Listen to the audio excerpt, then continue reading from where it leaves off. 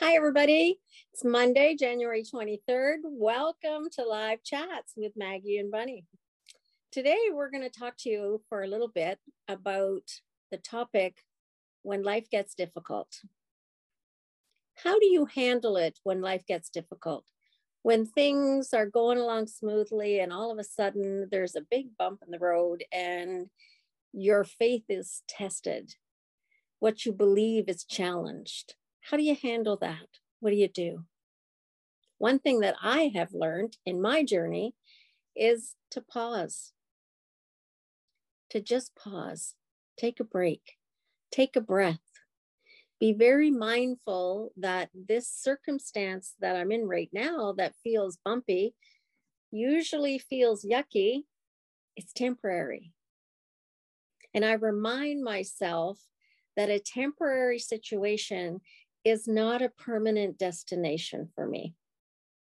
And when we're able to disconnect from the emotion of when life gets hard, we often can get some clarity. But sometimes it might be just too dark for clarity to come in. And what do you do then to turn the light on? Bunny, what do you do when life gets dark? Other than talking to you. But that is definitely something though, right? Reaching out to somebody for support, reaching out to a friend, reaching out to somebody who can kind of, for me, bring me out of that spin, or at least help remind me of some of the things that I know, some of the things that I learned. Because I know for me personally, sometimes those emotions can be really big, especially right at the beginning. So right at the beginning when things are happening, when it feels like a gut punch, it feels like something has really happened. I can just spin out of control, and that monkey mind, as we often call it, can start just telling me things that aren't true, start bringing up things, from the past, or things that I think about are going to be in my future, and I can't see a way out of it. And so sometimes I do have to be reminded, no, it's okay. You're okay. And yes, you are the source for me for that. You're also the source for me for that, for the joy. So that's good too. So when I have the joyous moments, you're the first person I reach out to. But definitely when I'm spiraling, I reach out for that life preserver, that that hand up to help me keep my head up a little bit, and until I can do it on my own and do the reminder. So that's part of the things that I do, is and it's pretty good for that. But there is training, that we have also done as well. And when I say training, I mean, kind of rewiring the conditioning that I have done throughout my life, and learning more healthy ways of doing, dealing with things and that sort of thing. So yeah. And like you said, it's a learned behavior. And that's the one thing that you and I have talked about a lot, is I was not born handling things the way I handle things now. And oftentimes people look at me and say, well, you got your stuff all together, so I just can't be like you. And I always quickly remind people, I didn't always have my shit together. Mm-hmm. I'm no different than you are. But mindfulness has taught me how to rewire that thinking. My monkey mind used to spiral out of control too, and sometimes still does. But it's the practice of constantly bringing it back to what is real. And that's where the mindfulness training that I've gone through, and that's why I teach mindfulness, because we can retrain our mind. We can retrain those belief systems that have been instilled in us. We can retrain them to be something else.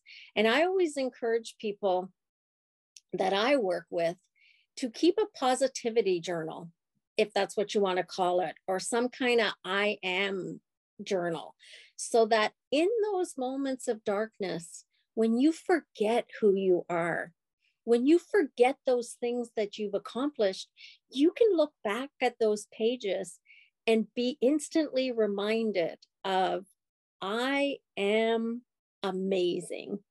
I am full of hope. You can write stories of times that a miracle happened for you, times that you did things amazingly and you were so proud of yourself. To write those things down, because when you're in that spiral, sometimes you can't find your way out of it. You can't find the light. So that little book can work like a lighthouse. The same as there's lighthouses at sea to keep the ships from plowing into the rocks, we can create our own lighthouses in our life. And that's one way that we can do it. Yeah. Sometimes as well, what I've often done is I'll ask my monkey mind, and Bunny will laugh at this because she's seen me do it. I'll ask my monkey mind to go stand in the corner for a little while, that I just need some time with you not talking to me. I'll say, monkey mind, I understand what you're saying. I hear what you're saying, but can you just go over there? Because I got to commune with my soul for a minute. I got to think about what is actual truth. And when we feed ourselves truth, we're able then to be able to speak back to the monkey mind and say, you know, I understand what you're telling me, but you might not have the whole picture. Is there a time when you can think about that, Bunny, that how that worked for you? Well, for me, because being a feeler, so my stuff doesn't come to me through visions or seeing or hearing. So being a feeler is a lot of times I do go get caught up with the feelings, but I do when you talk about the times where you put away the monkey mind or you put away your ego or whatever, if you can give it a name or something, I also do give gratitude and say thank you for trying to protect me, because that is what it's trying to do. It's trying to protect you from perceived threats. And so I say thank you for showing up. I give it gratitude and I say I don't need you right now. So let's hang out, maybe put you in the backseat of the car, whatever it is, but just, kind of just for a moment. And then I feel into the situation and I feel what my feelings are telling me. And I remind myself, even when I'm having those out of control feelings, that feelings are temporary. I think that's the biggest thing about mindfulness and the spiritual, is knowing that if I am having quote unquote negative feelings or feelings that, are unpleasant, things that I don't want to be feeling in that moment, that there's a reason for that and that they're still valid. But that they also are temporary, and I'm not going to feel this way forever. And one thing that I like to kind of, compare this to is in a moment where you have extreme joy and you're laughing, or you have this extreme joy over, a surprise party or whatever the case may be, that is also temporary. So that joyful feeling, you don't feel it every second of every day. And we like that, we like those feelings, but we don't feel that every day. A lot of times we feel even and neutral. And so when you're talking about speaking to my soul, a lot of times that's what will happen. I'll have that contentment, that kind of warm feeling, that just feeling of, just kind of neutral. And that is what will remind me that I can get back to that place again of neutral, and I could feel joy again, and I might feel sadness, but it's only temporary. So that's the big thing. Yeah, that's true. Another thing that comes to mind for me is the fact that when life gets difficult, we often think we're powerless. But for me personally, I find at those moments of life when things are difficult, do you know that's really when I have the most power? Mm-hmm. Because I'm calling on my angels, guides, creator to help me. So all of those angelic beings, all of those forces of energy are coming to me to help, because I'm saying, help, I can't do this. It's hard. Life is hard. And they're all coming. Mm-hmm. So that's really when I'm the most powerful. It's when I feel the weakest that I really have the most power, because I have those support systems in my spiritual life that are coming to help me. So I would want to remind those people who are listening today, who might be at a difficult place in your life, to call out for your ancestors, guides, creator, and angels to come and help you. Because at those times when you think life is the most difficult and you can't do it anymore, that's really when you have the most power. That's when you have the most support from your circle, from your tribe of spiritual beings. So don't be afraid of life when it's difficult.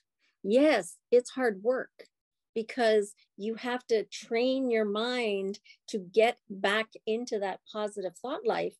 Yes, it's hard work, but it's temporary. And knowing that it's temporary, you can do it.